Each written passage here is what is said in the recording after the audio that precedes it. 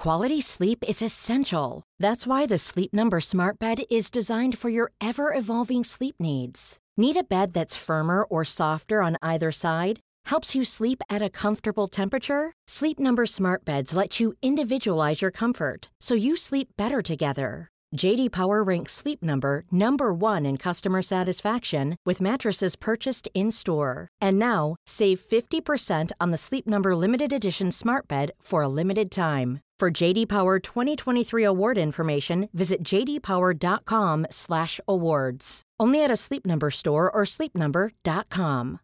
Here's a cool fact. A crocodile can't stick out its tongue. Another cool fact, you can get short-term health insurance for a month or just under a year in some states. United Healthcare short-term insurance plans are designed for people who are between jobs, coming off their parents' plan, or turning a side hustle into a full-time gig.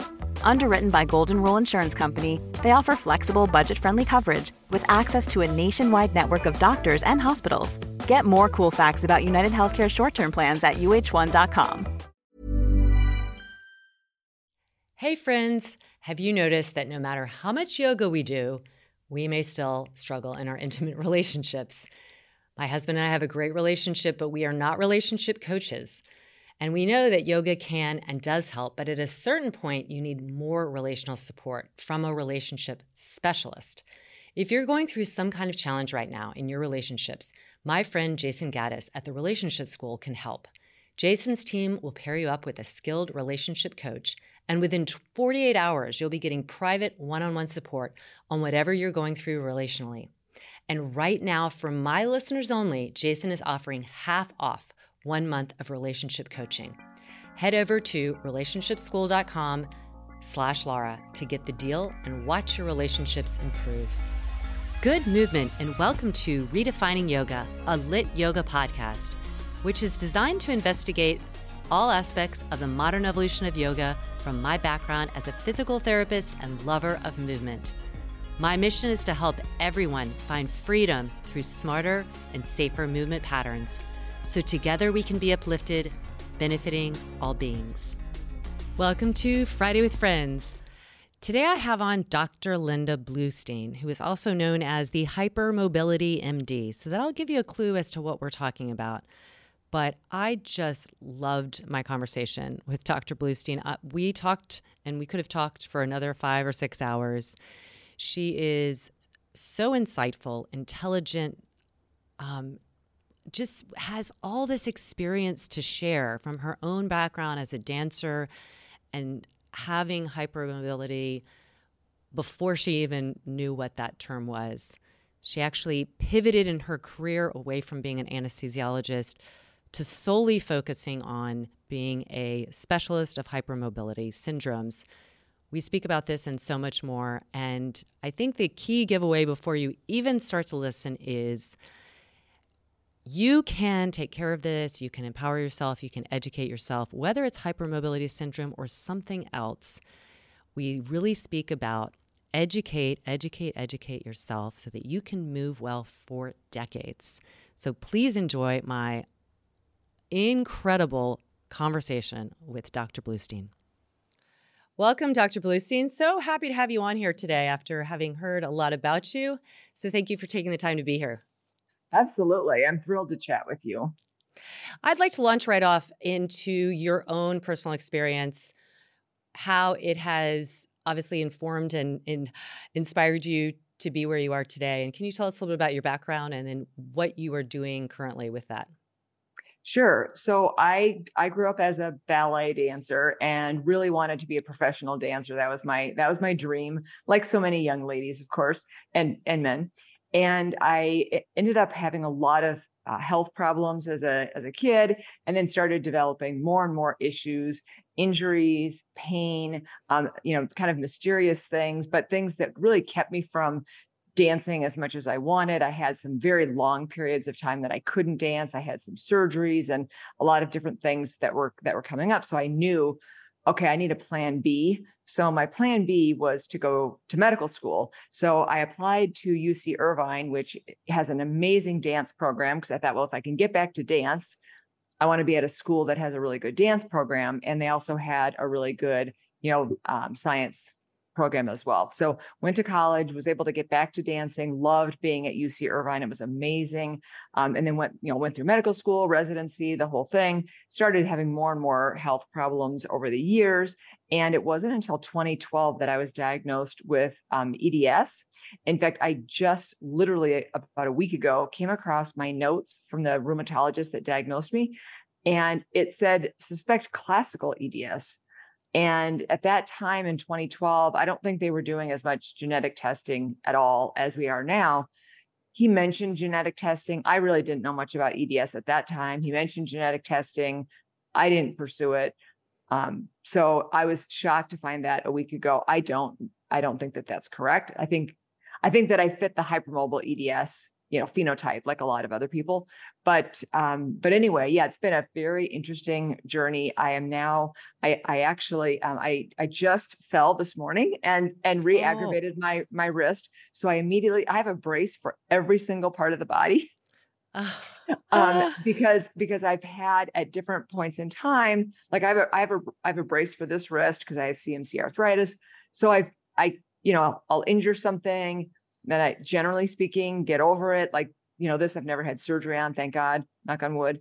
But yeah, it's a process. I started saying to my doctors easily around 2005-ish, something is wrong with me. I don't heal properly. I get injured really easily. And then in 2009 is when I had a really big fall off a mountain bike. I was trying to mountain bike, which is not a good thing to do if you have a connective tissue disorder. And I started getting a lot of very serious injuries. And I had this knee injury. And anyway, one thing led to another. And ultimately, I wasn't able to practice in the operating room anymore.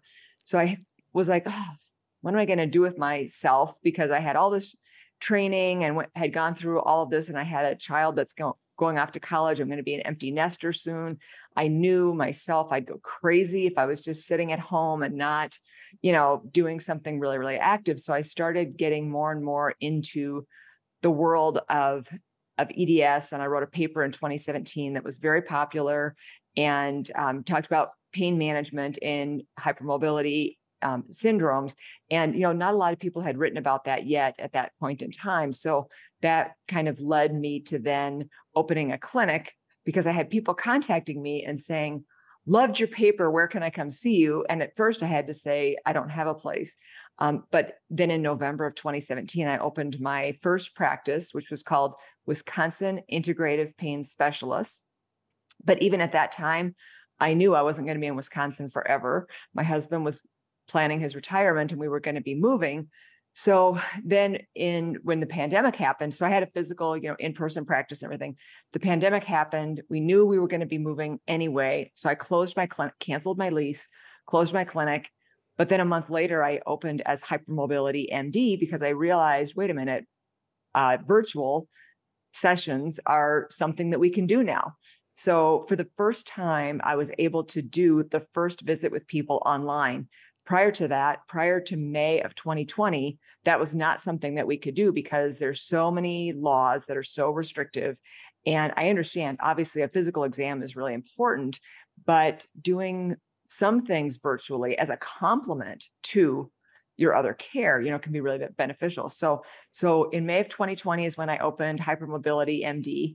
I'd been using that label kind of before that, but that's when I actually changed the name of my company to Hypermobility MD. And then it's just been an evolution ever since of trying to figure out how to best serve as many people as possible who are, really suffering and are the worst possible match for our current healthcare system. People with these conditions are so underserved. I mean, they're not the right fit for a 5-minute visit. It's like, it's really a huge problem. Okay. So there's a lot to unpack there. First, for everybody a lot of people do know what EDS is. Can you just backtrack? No. That's, I love it. Because when we're in medical, spheres, we don't think about it. But for anybody listening, can you explain what EDS is and how maybe some of the symptoms that's made this doctor suspect that you had it? And then just briefly maybe delineate between that and some of the other types of hypermobility without going into this one, but that how many different ones there are? Sure. So hypermobility, I'll start with that, simply means greater than average range of motion of a joint or a group of joints. So it just means that you have one joint or more that go farther than would be expected. So a really easy example to understand for most people is hyperextended knees. It's kind of easier to see if someone has hyperextended knees. You can see them standing and you can see that their knee looks like it almost bends backwards. And unless you're using a goniometer, I thought I had one on my desk. Unless you're using a goniometer, it's really hard to tell, but it's really for the knee and the elbow, it's more than 10 degrees of hyperextension that you have to have in order to be considered, quote unquote, abnormal. So that's what hypermobility is. Then we know that there are certain syndromes that are associated with hypermobility. So the general, like, bigger basket I tend to think of is symptomatic hypermobility. And we like to really think of, exactly like you just said, symptoms and signs, and I can explain what the difference is in a minute, but things that are likely to be attributable to that hypermobility. So, because you can have other things, you can have, skin cancer, or, you can have hypertension and other things that have nothing to do with a connective tissue disorder. I mean, maybe years from now we'll say they are related, but right now there are lots of things that you could have that are not related. So you need to have symptoms that we think are attributable to the hypermobility. And then basically underneath that umbrella of symptomatic hypermobility, we have a group of things called hereditary disorders of connective tissue. And so hereditary means that it's, genetic, passed on from your parents to you, or it could be what we call a de novo mutation. So it is possible that you don't have a family history, but that you still have one of these conditions because you have a new mutation or a de novo mutation. But generally speaking, these things are inherited. So hereditary disorders of connective tissue are, there's Marfan syndrome, Lewy Dietz, all kinds of different things, but the Ehlers-Danlos syndromes are the most common type of hereditary disorder of connective tissue. So when I say EDS, I'm referring to the Ehlers-Danlos syndromes. And in 2017, when I wrote that article, right about the same time, is when they had this massive overhaul by the International Consortium. And in March of 2017 is when they introduced the new diagnostic criteria for EDS, for the Ehlers-Danlos syndromes. And there's 14 different types currently of Ehlers-Danlos syndromes. The hypermobile type is by far the most common type. Unfortunately, we do not yet know the genetic marker or markers for the hypermobile type of EDS. There's a place in South Carolina, Medical University of South Carolina, the Norris Lab there. They are actually doing amazing research, identifying at least a candidate gene. And I'm sure over time we will be identifying more genes that explain hypermobile EDS, but right now we don't know the gene. Then the next two types, the vascular and classical type, are rare, but not like extremely rare. And then the rest of the types, though, are extremely, extremely rare. So we have this one type that's, there's a lot of disagreement about how common it is. And we don't have, because the terminology is so new, we don't really have good studies on the prevalence yet. But we know that we have this hypermobile type, then we have these two other types, then we have these other types that are really rare. If you don't meet the criteria for any of those types, if you don't have another different condition that explains your joint hypermobility, because there are lots of other conditions, okay, besides these, including things that are not genetic. One thing that we can, like Down syndrome, people who have Down syndrome are hypermobile, right? So there's other conditions. So if you don't have another condition to explain your hypermobility, under the 2017 criteria, we diagnose you with hypermobility spectrum disorders, or spectrum disorder, depending on which one you have, I should say, for you as an individual person.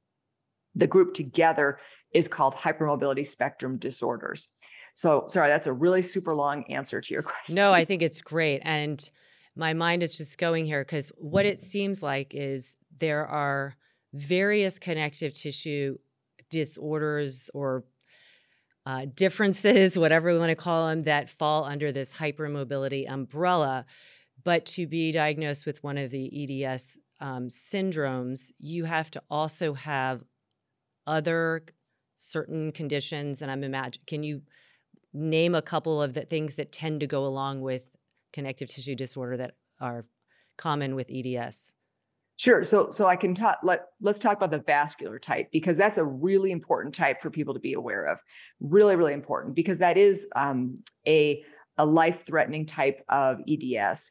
And so even though it's rare, it's good to know what are the signs and symptoms of that. So I know a lot of people think, oh my gosh, I had this thing that this other person had who had vascular EDS. There was a young lady who died at age 14, I believe, who lived only an hour away from me. I never had seen her as a patient or anyone in her family, didn't even know about them until I was asked to come to a fundraiser that they were having, in her memory and everything. And a lot of I heard from the school counselor, because I spoke to the school counselor, I spoke to the coach, I spoke to a bunch of people. And they said a lot of the other kids were worried that they had the same condition that this girl had, because they knew, like, for example, that she bled easily. And they think, oh, I kind of bruise and bleed easily. Yes, that is one of the criteria, but there's a spectrum of that. There's bleeding easily and there's bleeding and it doesn't stop. Like, right. So you have to really think about where you are on that spectrum. And the hard thing for you as a patient is you don't know what other people are like. So you might read something online and you think, oh my gosh, that's me. It may or may not be you. So keep that in mind. Some of the more specific things that happen, for example, with vascular EDS are like spontaneous pneumothorax. So that's a rare thing. This is an important thing to be aware of. You can have a spontaneous pneumothorax and not have vascular EDS, but it is something that we know is associated with vascular EDS. And that's when you get air between the lung and the chest wall. And that can be life-threatening as well, because that can compress the lung tissue. So that can cause a lot of problems. But that, we also see like some typical facial features, like a thin nose. Sometimes we don't see earlobes and more prominent eyes. So there's certain facial features that we sometimes see, but not always.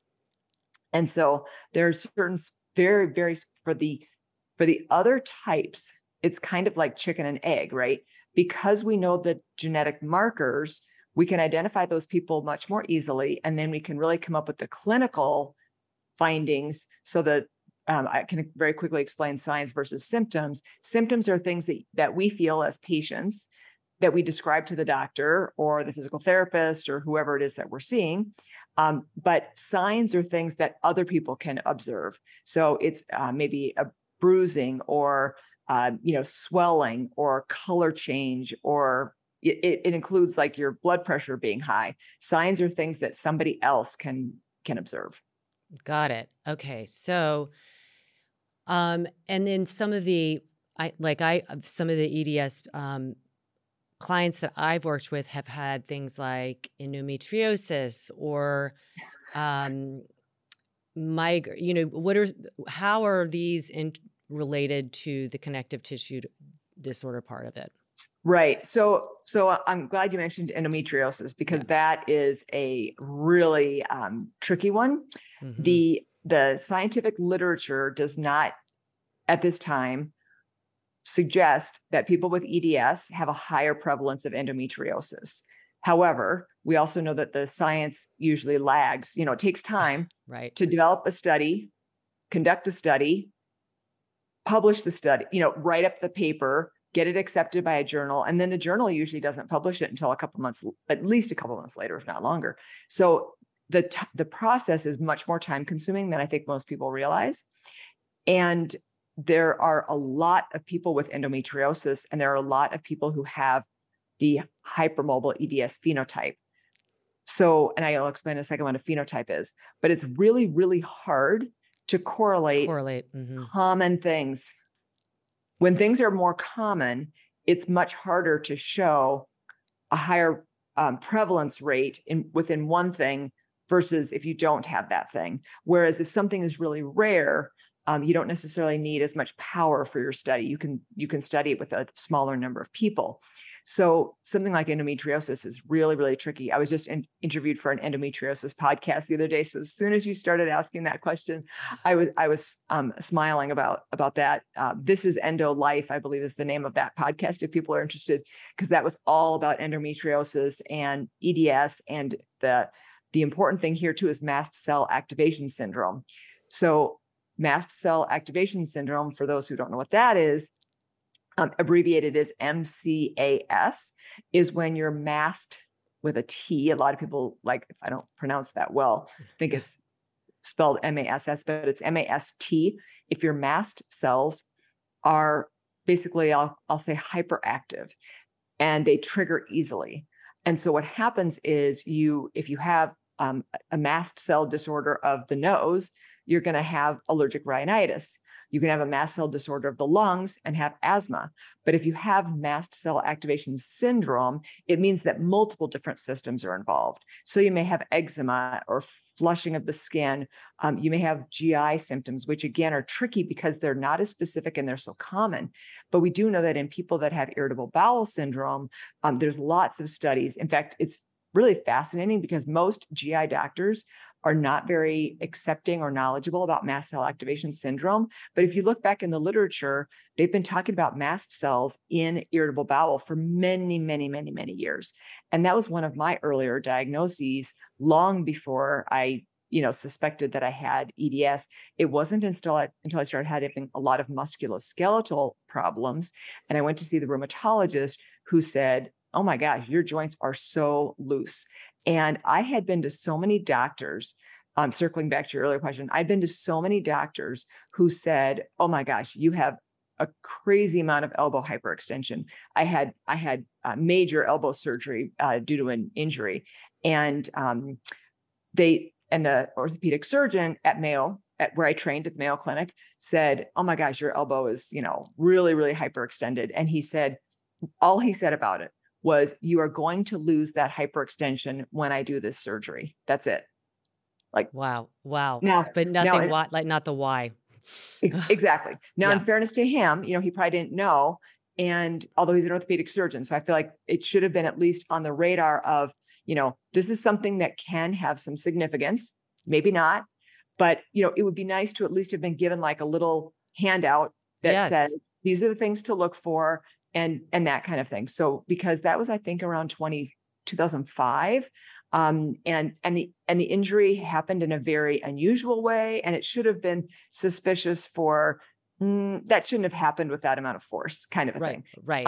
So anyway, going to the mast cells for a minute, just for, if people don't know, because I'm always trying to decipher, for like kind of translate for people, because the mast cells are involved in the immune system, correct? Right. So it's like it's an overreaction of the immune system. So that's, right. We all know that, like, we want our immune system to work, but when it goes into overdrive, that's an autoimmune disorder, because then our body's kind of like fighting itself a little bit. So you're saying this mast cell, what is it, Emma?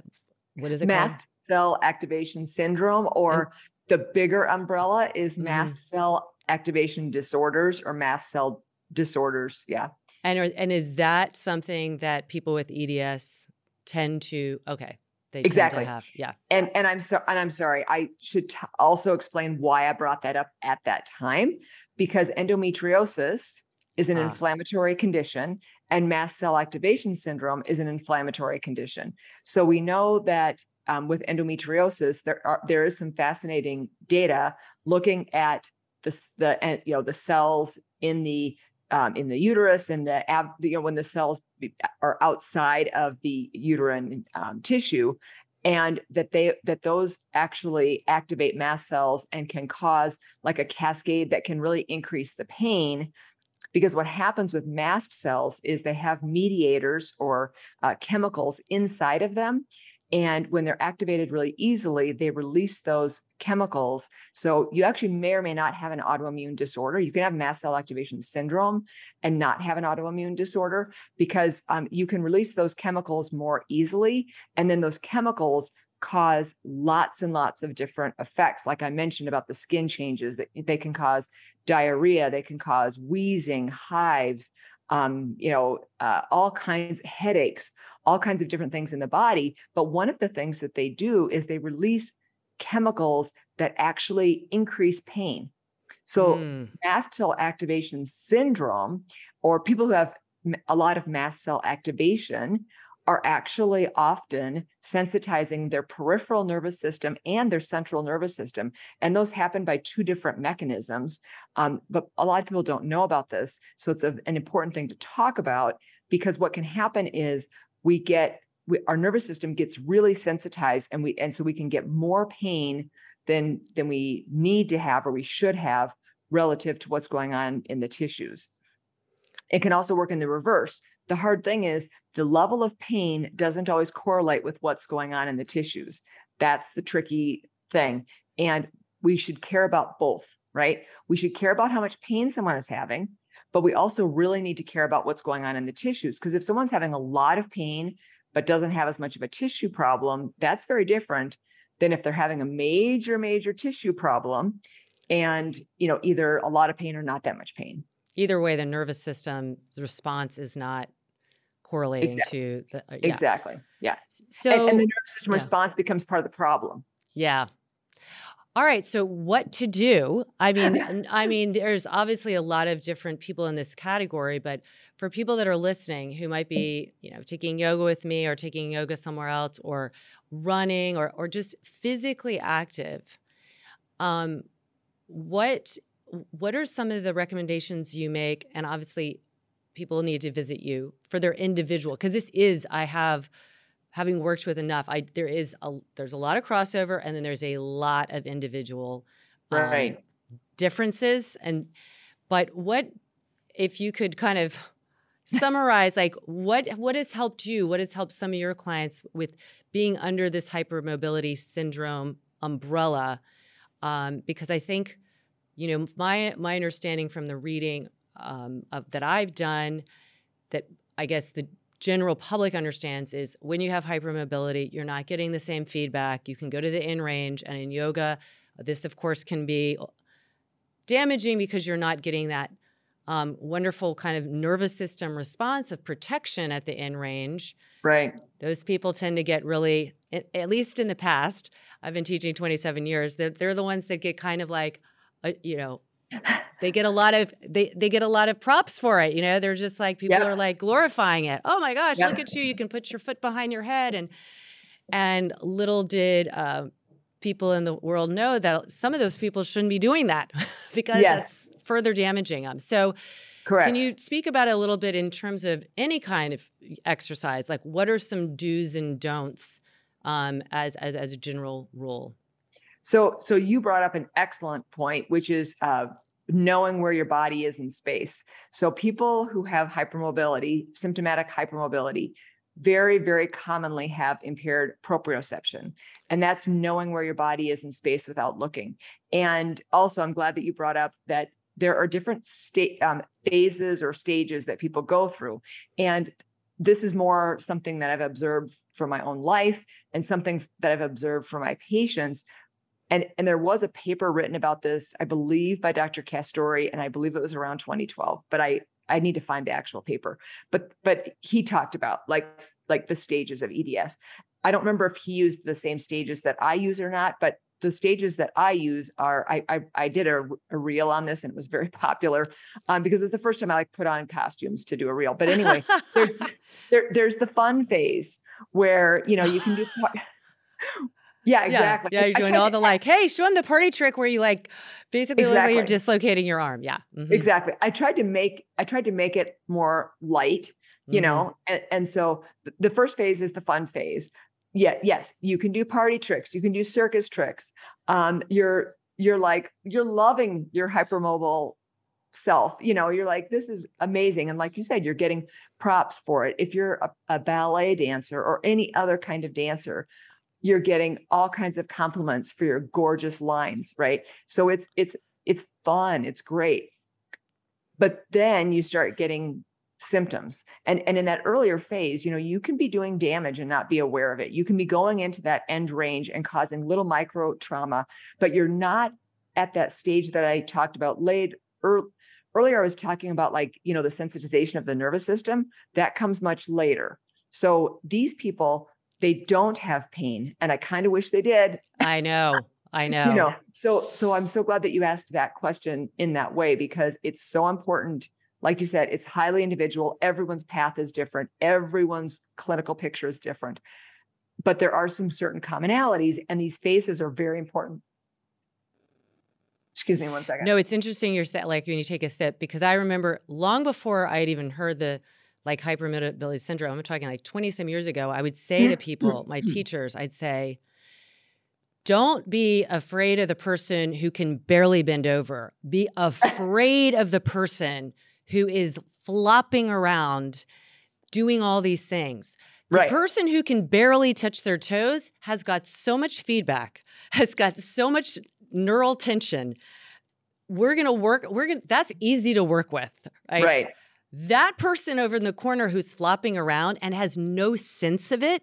That's what scares me, as a teacher, and I'm a PT, but because again, I'd come over and say, hey, can you try and hold this? And yet, like you said, no awareness that you're diving into your shoulder capsule and hanging there. So there we go. Now go back now that you've had your sip. Yeah. Okay. So we talked about the fun phase. Yeah. And then the next phase is the mystery phase. So you start getting mysterious symptoms cropping up. And so, for me, it was, I had the hypermobility, and by the way, you don't have to be the most hypermobile person in the class. You can be, somebody else can be more hypermobile. It's why you're hypermobile. That's really important. So someone else might be more hypermobile than you, but they might not really have a syndrome or a problem, and maybe you do. So that's another important point. Okay, so in the mystery phase, you have different things come up that are often more common. So for me, my mystery phase included irritable bowel, migraine headaches. I had lifelong allergies from infancy. I mean, I had terrible asthma as an infant, and I did have abdominal pain, even in childhood, and skin sensitivities, and a lot of eczema and stuff like that. But then in the mystery phase, I started to get, pain and injury with little provocation and things like that. So that's the next phase. And some of the things that people get are very specific, and some of the things that people get are less specific. So some of the things that are more specific include exactly what we were talking about earlier, dislocations and subluxations. So there's a difference between joint instability and joint hypermobility. So joint hypermobility just refers to range of motion, and joint instability means that the joint has difficulty staying in proper alignment. So if you have joint instability, which is probably the more important aspect, but the challenge is that's harder to quantify. Mm-hmm. It's easier, right? As a physical therapist, you're used to measuring people's joint range of motion, and that's not that. It's, you go through a lot of training and you have obviously a much broader skill set than that, but that specific thing is not that hard to teach to like a PT assistant, right? Whereas joint instability, imagine teaching a PT assistant how to assess for joint instability. It's going to be a lot harder. So joint instability, you could have a full dislocation. Like you said, your shoulder, the head of your humerus completely comes out of socket. It may or may not require a lot of force to put it back. If it's been going in and out, it can go back with relatively little force, which is something that my colleagues, a lot of my physician colleagues, do not understand, unfortunately, that it does not always require a lot of force. But you can also have a joint subluxation, which is basically like a partial dislocation. Yeah. So then the next phase is the pain phase. So that's when they're the painful phase. That's when things start to, really hurt. And, you had the mysterious phase with the mysterious symptoms, but now, you've been getting, like, for example, your nervous system is getting so much what we call nociceptive input. It's getting so much input from the tissues that, like you said, when they're going past that range of motion, your ligaments, your tendons, those cells are saying, I'm not really sure that I'm supposed to be doing this. As they start to develop pain, that goes into the nervous system. And that's when you start to develop potentially chronic pain. And part of why I love coming on the podcast like yours and doing different educational things is this is so important for people to be aware of, so that they can take action sooner and try to avoid getting chronic pain. Because once you get chronic pain, it's very difficult to treat. Then the next phase I call the optimization phase. That's when you know that you have one of these conditions. You are starting to gather your resources. You're working with a physical therapist. Maybe you are doing yoga. Yoga can be a fabulous tool when applied properly. It's like with anything, right? If you could do Pilates, and that could be a fabulous tool, but it depends on the instructor. It depends on the timing. The biggest thing is, does that instructor know their scope, and are they going to refer you out for, whatever you might have? So if you go in and you're dealing with something that's beyond what they're able to deal with, are they sending you to somebody else, or at least saying that's not something I can help you with? So the optimization phase may include a whole variety of things. I have a mnemonic that I use for, kind of when I come up with a comprehensive care plan for people. And I've talked about this on a lot of different podcasts, but it's MENS PMMS. And I'll just really quickly say what the letters are for: movement, education, nutrition, sleep, psychosocial, modalities, medications, supplements. So this is kind of how I come up with a comprehensive care plan. I'm kind of going through this in my head and putting this together. And then it's an iterative process. Every single time I see someone back, we come up with a new plan, or we tweak the plan.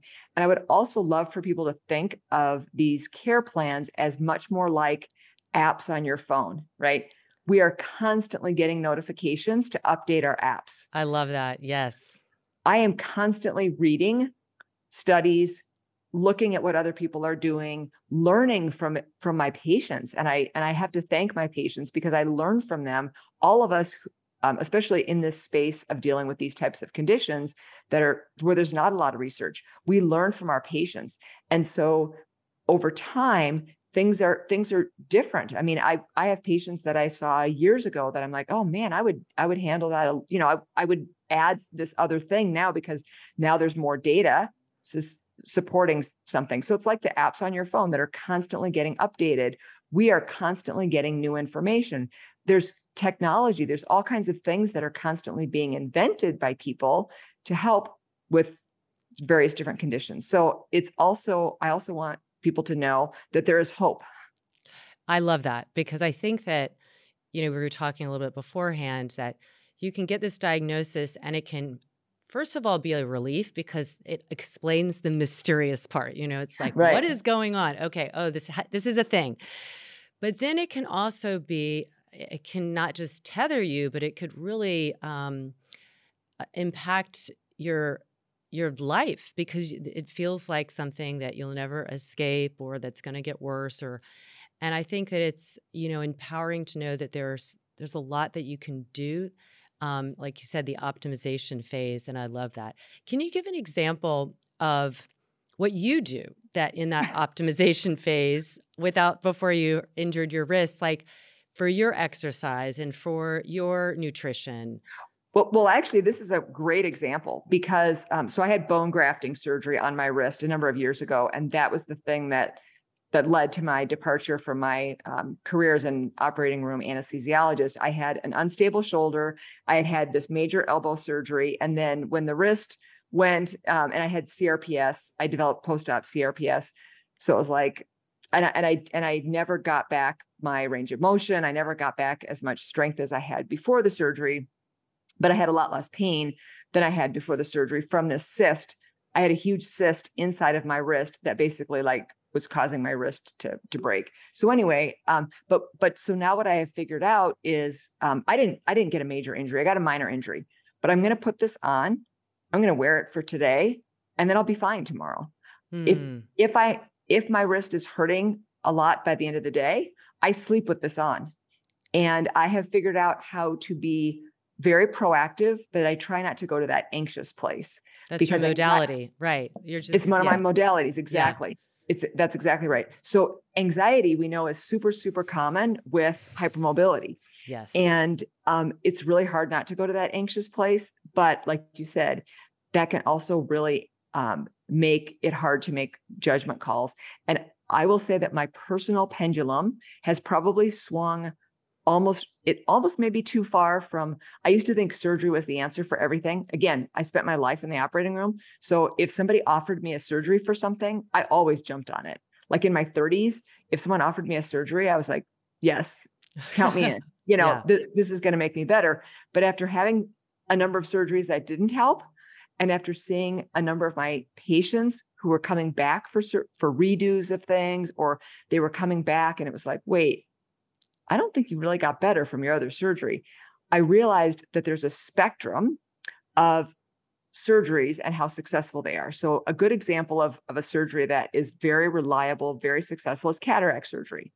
Cataract surgery is low risk. Yes, there are potential complications. And of course, they can be very serious because you're operating on the eye. But almost always 15-minute surgery. Exactly. Yeah. Under local anesthesia. Yeah. It's that is, to me, the best example of when, and life-changing, like optimizing. Yes. Life-changing.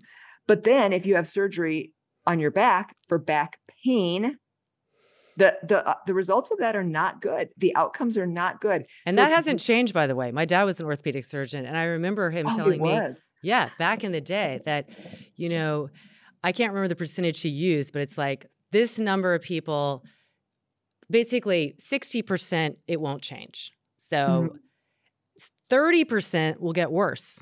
And then like 10% will get better. I was like, well, those odds really suck. Like, you know what I mean? Like you're either not going to change or you're going to feel worse. Like, why would you then do this? And I just remember thinking, because he really, that he would go to that as his last resort. But so there's so many paths to go before there. Right. And I think an important thing for people to understand is that, so I'm married to a surgeon. Oh, okay. Yeah. And of course I've spent my life with surgeons, and a lot of our friends are surgeons. And so I feel like I know the surgical mind, more than a lot of people might. And what you're saying about your dad sounds very similar to what I've experienced and what happens over the course of a person's career. Because you were probably pretty young when your dad was in his early part of his career, right? We tend to be more aggressive in our early part of our career. So if you go and see a neurosurgeon who is young, generally speaking, not everybody, but generally speaking, they are likely to be more aggressive. And let's say 100 people come to them with a particular problem, they may operate on 90 of them. I mean, I had a friend who was an ENT surgeon, operated on me. In a million years, I wish I could go back and not have that surgery. He operated out on everyone who came to him. I mean, I'm not kidding. Right. I don't think he turned anyone away.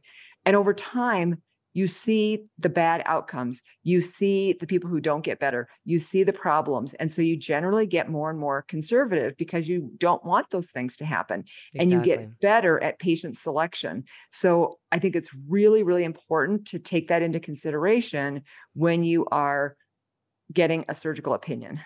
Yes, I love that. Now let's go back to your formula here a little bit, because I want you to talk about your exercise. And again, I know you're updating it all the time, but because I hear a lot about hypermobility syndrome should really focus on stability, which totally, I think everybody agrees on that. But aside from that, what are some other things that you think are really important, at least for you to do? Right. So I can give you a great example of what I did yesterday. So I went to the gym yesterday with my husband, and at a couple of different points, it's a very small gym. And at a couple of points of time, a couple different guys came in, and I suddenly realized everything I am doing very slowly. And these guys are, doing everything really fast. Yeah. So I thought that was really interesting. So I try to exactly what you said. I try to make sure that my joints I try to feel use the mirror some, but I try to feel is the joint in proper alignment before I add any kind of load. So I do a lot of like I work with bands, I work with weights. I do a lot of different things. I'm using like a whole bunch of different crazy tools. I've had a lot of great physical therapists that I've worked with that have given me different, really creative exercises to do.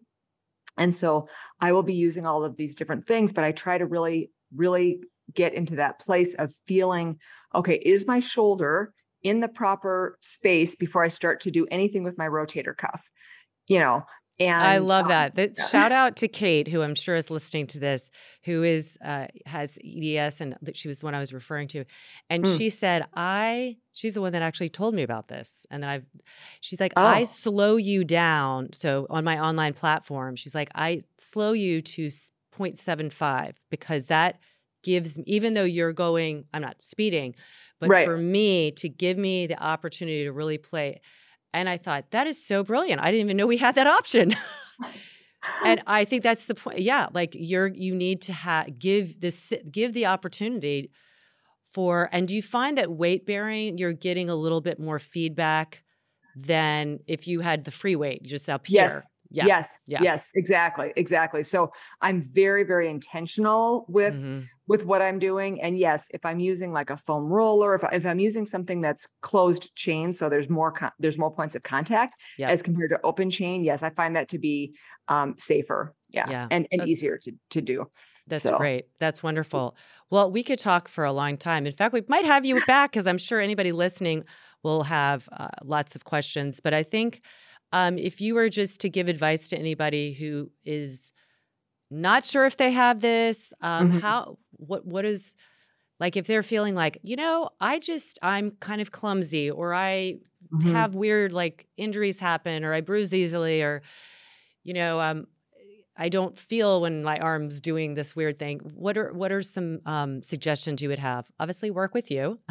So yes. So I do coaching for people who are not in the states that I'm licensed in. I'm licensed to practice medicine in Colorado and Wisconsin.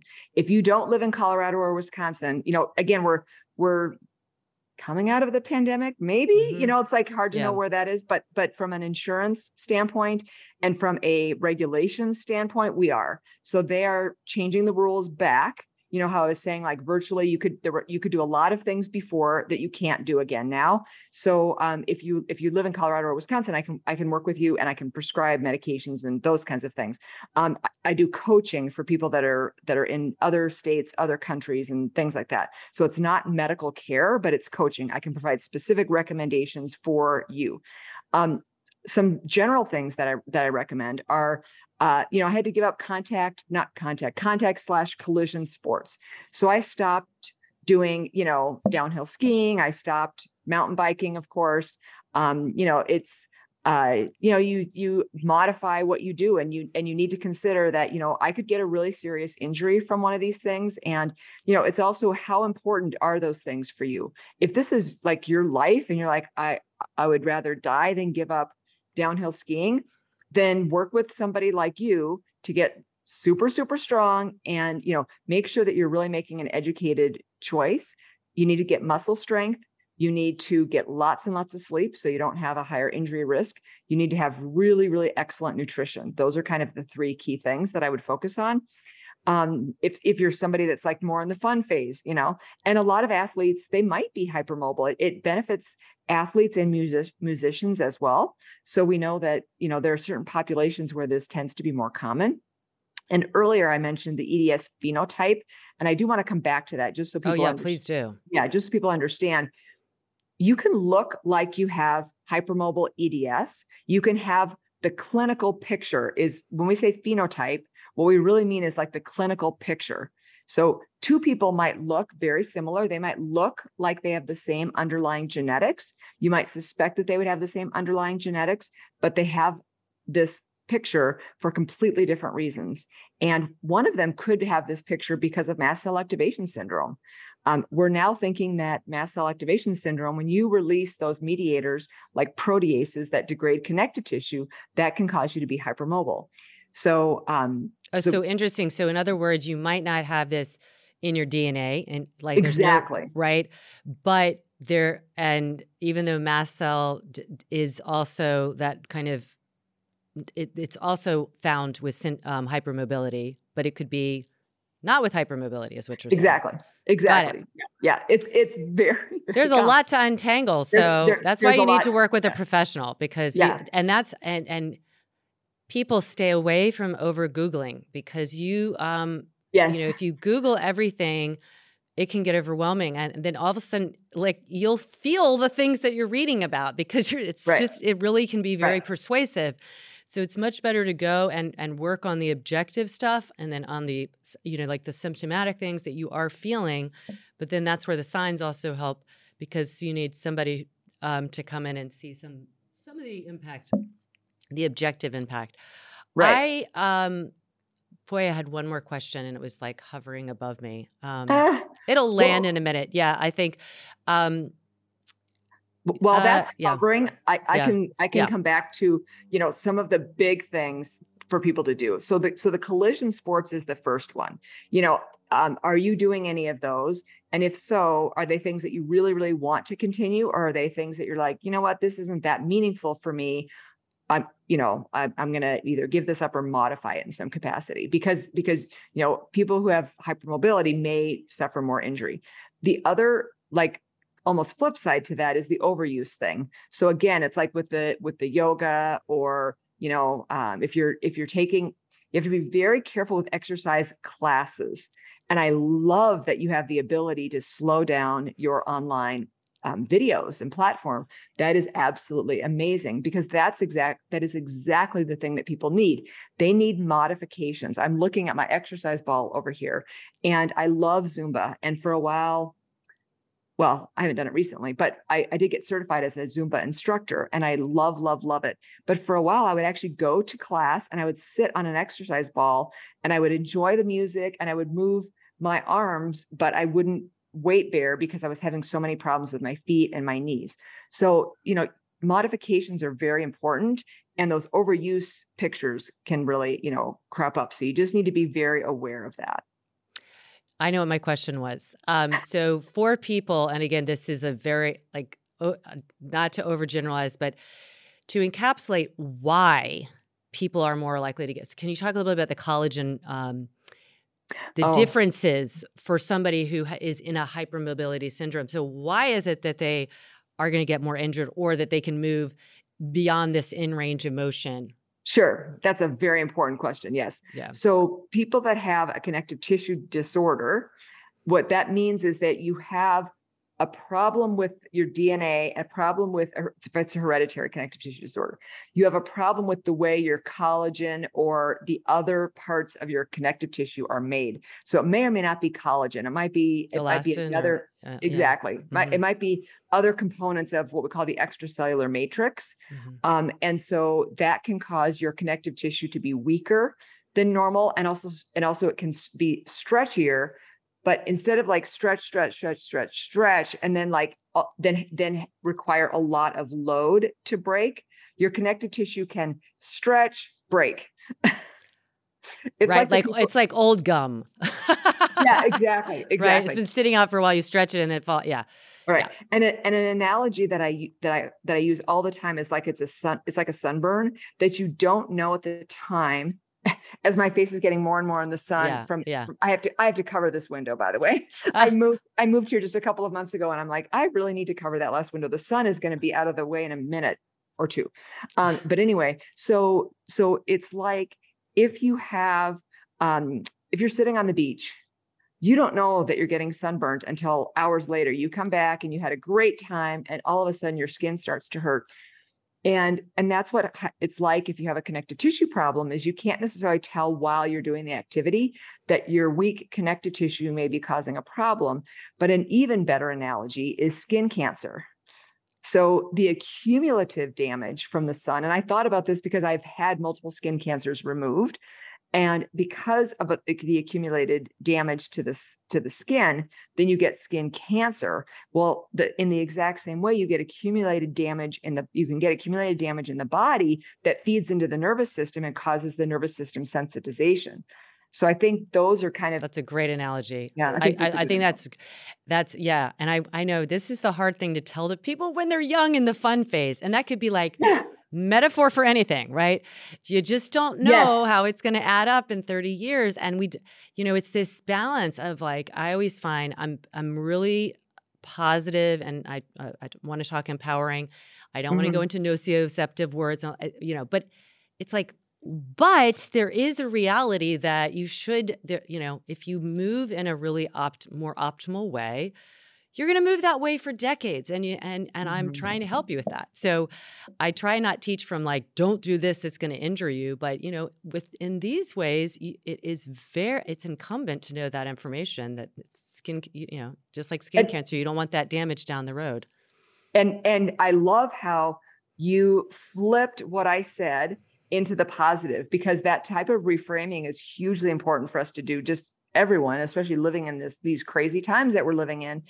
It's very, very valuable to be able to flip things into the positive. You're exactly right. That is why I am working so much to reach young people, young dancers, young athletes, and explain to them that if you start working on your body in a way that is more joint friendly, you are going to be able to move longer. And that's the whole goal, right? I mean, who wants to be in a wheelchair? No. Who wants to be, I mean, obviously people have to use them, and I may get some nasty comments because I just said that, but wheelchairs are hugely important and allow people to be able to do things. But if you can stay out of one, I mean, I had a patient who was 16 who came to me and I've had multiple patients come to me in wheelchairs. And fortunately, I'm not trying to give myself, they did the hard work but they got out of the wheelchair, so and it doesn't always work that way, of course, but there's a lot of things that you can do at a younger age. So that's the thing. There is hope. Is the key message. The key message is hope. It's education, and it's, recognizing, just like everybody, that your particular body is going to, you need to serve it just like you have serve it what it needs. And you can't compare yourself to other people, because everybody, from the inside out is going to have different, we're not all Michael Jordans, Right. So we don't have that vertical leap. Okay. It's okay. We don't be happy with what you have and work to, like you said, move well for decades. That's my goal for sure. So, the Michael Jordan example is a great one. And I think of like Michael Jordan, Tom Brady, these are people who clearly have good connective tissue and also made a lot of really good choices. And optimized it. Yes. Right. Like, it's like, we have to optimize what we're given, and they've definitely optimized that. I mean, Tom Brady's a great example of like, he's beyond in the years of what most people would have. He's 10 years older than the average or the oldest other quarterback, but he's stayed in the game because he was given a lot, but he's also optimized it. And so I think we just need to optimize what we have. Right. Well, tell everybody where they can work with you, learn more about what you have to offer. So the best place is to start with my website, which is www.hypermobilitymd.com. And from there, you can get information about, the different services. And I also have a podcast called Bendy Bodies with the Hypermobility MD. So you can get lots of free information there. And I do have one-on-one sessions available for anybody. So I love that. Thank you so much for taking the time, Dr. Bluestein. This is really important information. It doesn't need to be scary, but again, like if we're empowered and educated, we can make educated choices. And to have somebody like you who not only has the academic knowledge, but the personal knowledge, I think it's brilliant. So everyone, make sure you check out Dr. Linda Bluestein. Thank you again. Thank you so much for having me. Yes, and as always, everybody listening, I am pulling for you.